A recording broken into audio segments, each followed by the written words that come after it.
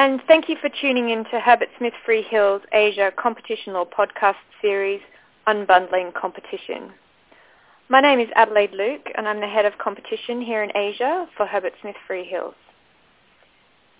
In this instalment, we will be discussing the European Commission's recent white paper on levelling the playing field as regards foreign subsidies, which considers whether and how the Commission should deal with potentially distortive effects on competition within the EU as a result of subsidies provided by foreign governments. The European Commission's recently completed the public consultation process in relation to this white paper, and it's now considering its legislative options for implementing the various measures set out in the white paper. These could have profound effects for companies here in Asia that do business in the EU. With me today is Kyriakos Fantakakos, Managing Partner of our Brussels office and Specialist in EU competition law. Hi Kyriakos, and thank you very much for joining us today. Hi everyone. The white paper has caused quite a stir amongst a lot of non-EU companies that operate in the EU, and understandably so. The scope of foreign subsidies that can potentially come under the scrutiny of the proposed measures has a very wide scope and includes any financial contribution by a non-EU government or any public body that's been specifically targeted and that brings about a benefit to the recipient. A financial contribution can be a direct transfer of funds, such as through capital injections, loans or grants and fiscal incentives, or a transfer of liabilities, such as through loan guarantees or debt forgiveness. It can also be more indirect, such as through preferential tax treatment or tax credits, and it could even be the provision or purchase of goods or services. So for Asian businesses, the impact of the measures proposed in the white paper could be very substantial, since the presence of state-owned businesses and financial institutions, as well as state-led industrial policies, is very prevalent in many Asian economies. To start, Kyriakos, I wonder whether you can walk us through the background and the context of this white paper. Certainly, Adelaide, and thank you again for inviting me to do this podcast with you for our listeners in Asia. You are totally right to say that this has caused quite a stir. If it is adopted and it becomes legislation, it will be a major legislative instrument that will give the European Commission a new tool to regulate the conduct of companies. And it will be very, very relevant to Asian companies, as you said. So in terms of background and context, this is not entirely new or unexpected. It comes in the context of several moves recently by the European Commission to more closely scrutinize foreign investment into the EU. Most notably, the new EU framework for review of foreign direct investment. And I would remind our listeners here that the new EU FDI screening regulation came into force on 11th of October 2020 and is now fully applicable. The white paper is aimed at providing an additional layer of scrutiny towards foreign companies investing and operating in the EU internal market by considering a number of potential measures that would allow the EU and member states to investigate or require companies to notify or declare any subsidies received from foreign governments or any related authorities. The Commission argues here that there's a regulatory gap, so to speak, that is not currently addressed by the tools in the competition law or trade law toolbox for dealing with subsidies of this kind.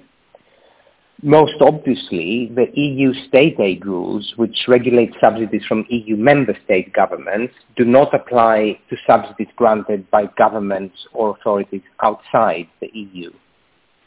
The other regulatory tools that the European Commission has, such as merger control or foreign direct investment review that I just mentioned, also do not quite hit the spot, so to speak.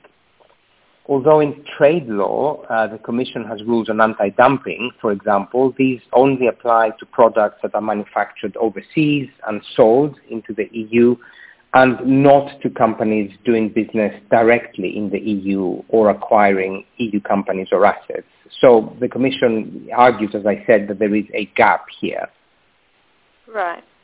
And I think it's important here to highlight the fact that subsidies from EU member states are already governed by the state aid rules. So, as you say, from the Commission's perspective, the measures considered by the White Paper are more aimed at levelling that playing field, as the title of the White Paper suggests, rather than specifically targeting foreign companies or foreign government authorities. Yes, exactly, Adelaide. And the Commission has taken efforts here to emphasize in the White Paper and in its press releases that the EU remains open to global trade and investment, citing many key statistics to show the importance of foreign trade to the European economy.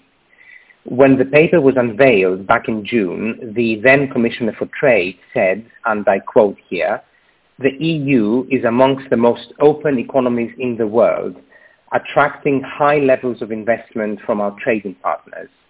However, our openness is increasingly being challenged through foreign trade practices, including subsidies that distort the level playing field for companies in the EU. Along with other tools available at EU level, such as foreign direct investment screening and trade defense measures, the White Paper is a welcome addition to the toolbox for our open strategic autonomy." And I end the quote here. So yes, as you say, it is more about leveling the playing field and making sure that actually the EU's own inward-looking state aid rules are not disadvantaging European businesses when compared to other competitors coming from outside the EU that could benefit from such subsidies. Thank you. And perhaps for the benefit of people listening and those who may not be familiar with the EU state aid regime, could you briefly walk us through what that is? Yes, of course. I mean, we could spend hours discussing the full regime, but I'll try to summarize it briefly for our listeners here because it's important in the context of the White Paper.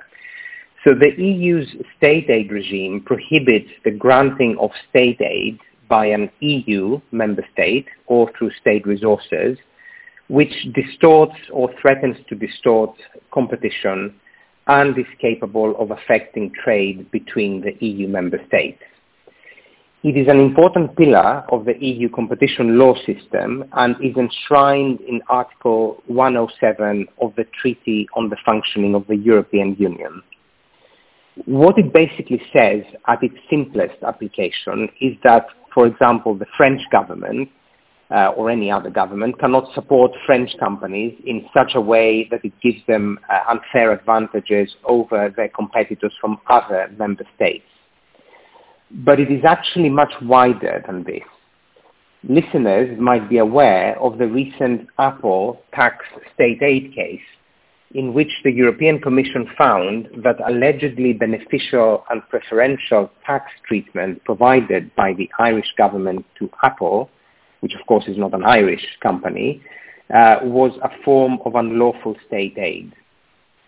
I should say here that this decision was annulled by the General Court and is now still pending on further appeal to the highest court in the EU, the Court of Justice of the European Union.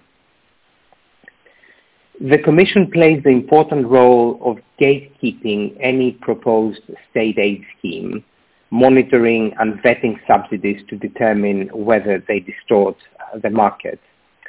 And there is a scheme whereby member state governments notify proposed schemes to the European Commission for review. So what happens is that upon assessment of any notified scheme, the Commission will have to assess whether there is in fact state aid involved to begin with, and if so, whether it has any concerns that the state aid may distort competition within the internal market.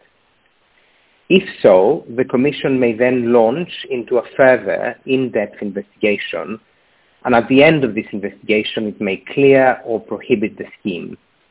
They may also impose conditions on clearance, for example, requiring the relevant parties to regularly report to the Commission in relation to the proposed scheme. So overall, it's quite a rigorous regime that operates within the EU. However, as you note, it only applies to subsidies that are provided by EU member state governments and not governments from outside of the EU. At this point, I think it's also worth noting that as a result of Brexit and subject to any specific provisions in a deal between the UK and the EU, the UK government will, of course, be considered a foreign government for the purposes of the White Paper. So Asian companies with a regional headquarters in the United Kingdom that receive some sort of support from the UK government could also be caught. Thanks very much, Kyriakos. So let's turn now to the measures considered by the White Paper. As I understand it, there are three main parts or modules to the White Paper. First, Module 1 proposes a general tool for ex-post scrutiny of foreign subsidies that may already be having an impact on the EU internal market. Then Module 2 proposes a new ex-ante notification regime separate from the existing merger control regulation, which would require the notification of foreign subsidies linked to the acquisition of EU targets. And then Module 3 proposes another notification regime applicable to companies that have benefited from foreign subsidies and which are engaging in public procurement procedures in the EU. A parallel regime for companies applying for EU funding is also subject to consideration. So let's take a closer look at each of these modules. Kyriakos, can you say any more about Module 1? Sure. So Module 1 proposes a general tool that would basically allow the European Commission or an authority of an EU member state to assess foreign subsidies that may have an impact on the EU internal market. This will be a two-step process. Firstly, identifying the existence of a foreign subsidy and whether there is any actual or potential distortive effect in the internal market. This will require a case-by-case analysis, of course, but the key categories of subsidies that are identified in the White Paper include the following: export financing, grants to failing or ailing firms, such as debt forgiveness, unlimited state guarantees, tax reliefs, or to directly facilitate a takeover. This is quite a wide range of support, and I think it could capture some common practices that we see in Asia. For example, support provided by an export credit agency or co-investment by state-owned funds. It's not yet clear which EU agency would be responsible for carrying out this kind of review. But whatever authority does it, the relevant authority should also consider whether there is any potentially positive impact that might outweigh the distortive effect having regard to the public policy objectives pursued by the EU. And this is by applying the so-called EU interest test. Some of the relevant factors that would be considered here include the creation of jobs, climate change and environmental protection, digital innovation and transformation, as well as security. In this way, the proposed review process would be quite different, I think, from existing competition law review that we are more familiar with, which only considers whether a particular conduct or proposed transaction could harm competition. In the second step, if a potentially distortive foreign subsidy is identified, the authority would conduct a more comprehensive, in-depth investigation. If this investigation confirms the existence of the foreign subsidy and that this foreign subsidy distorts the internal market, the relevant authority would then have the power to impose remedies to mitigate that distortion. The proposed remedies could include making redressive payments to the EU and the member states, as well as structural and behavioral remedies, such as divestment of assets and prohibition of investment or other conduct. As you can see, a lot of this regime in Module 1 echoes the existing regime on state aid that we discussed earlier. And Modules 2 and 3 do seem to be quite different from Module 1 because they both introduce a notification regime. As I mentioned earlier, Module 2 proposes a new notification requirement for acquisitions of EU businesses by companies that might be in receipt of a foreign subsidy. The proposed regime would require any party in receipt of public funds from non-EU authorities to file a notification to the European Commission, similar to the existing merger control regulation that we're familiar with. But there will be some key differences to the merger control regime, particularly in relation to the applicable thresholds.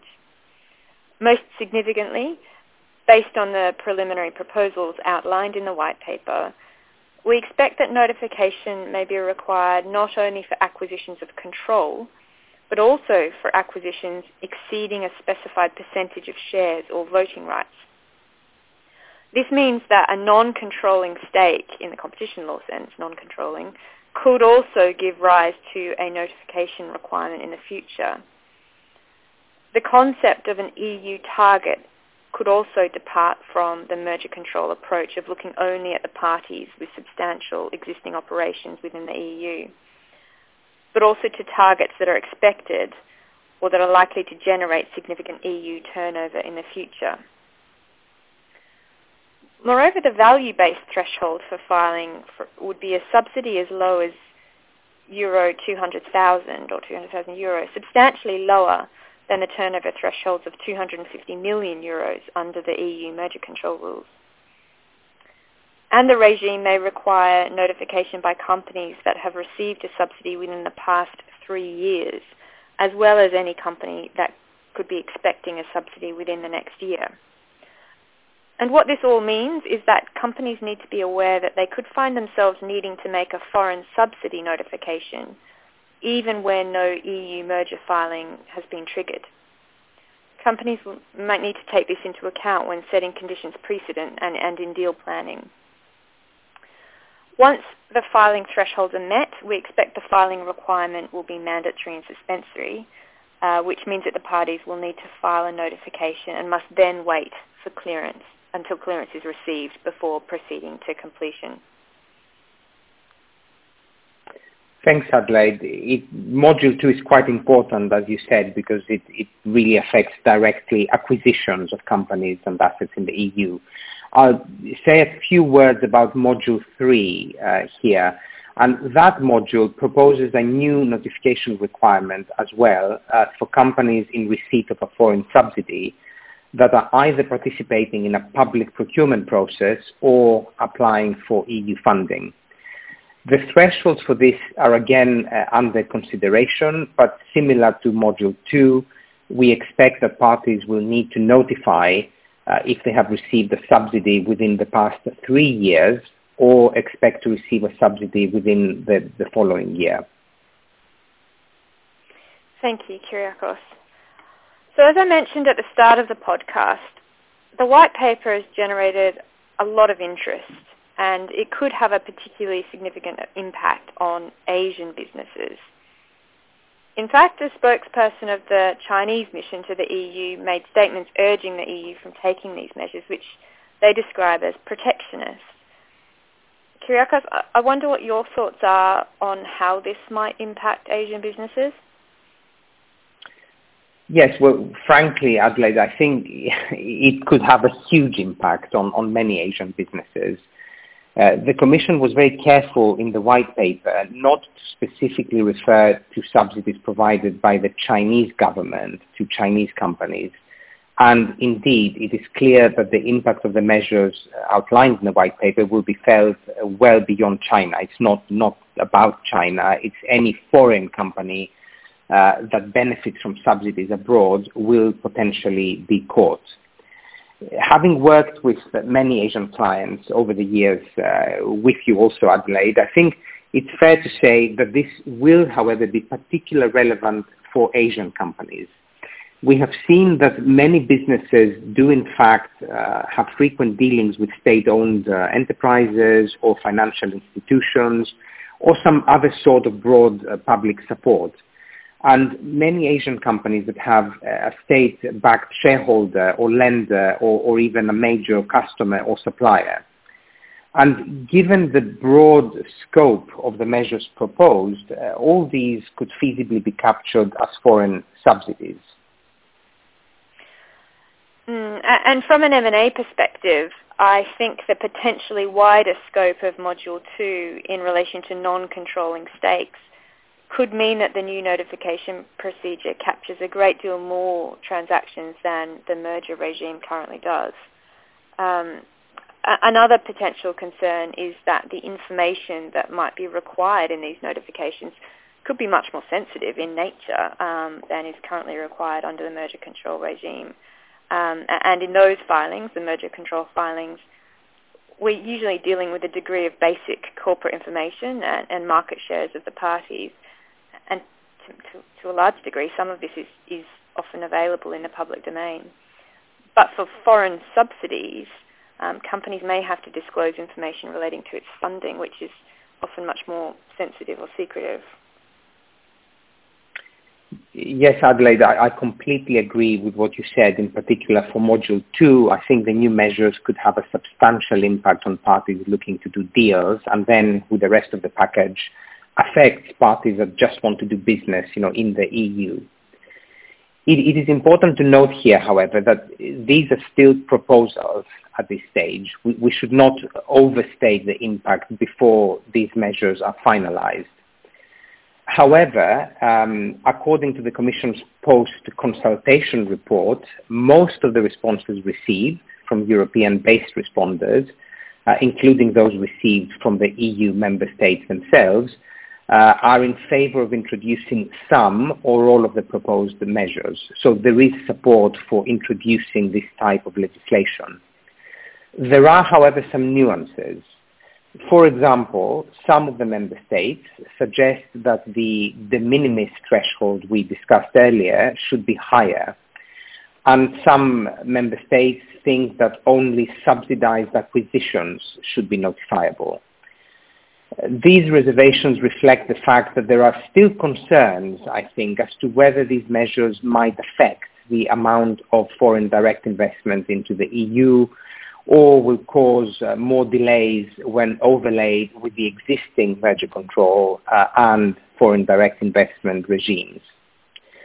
The Commission also reports that respondents who are non-EU based were, well, expectedly I would say, not in favor of new regulations. So we will need to see how all this pans out in the legislative process. Yes, thank you, Kyriakos. I completely agree. Well, look, that's all we have time for today. Thank you, Kyriakos, very much for joining us. And to our listeners, thank you for being here and joining us and listening to our podcast. We hope you've enjoyed this episode on the EU's white paper. If you have any comments or queries on anything we discussed today, please do feel free to contact us. There should be contact details on the podcast page where you access the recording. So until next time, thank you again.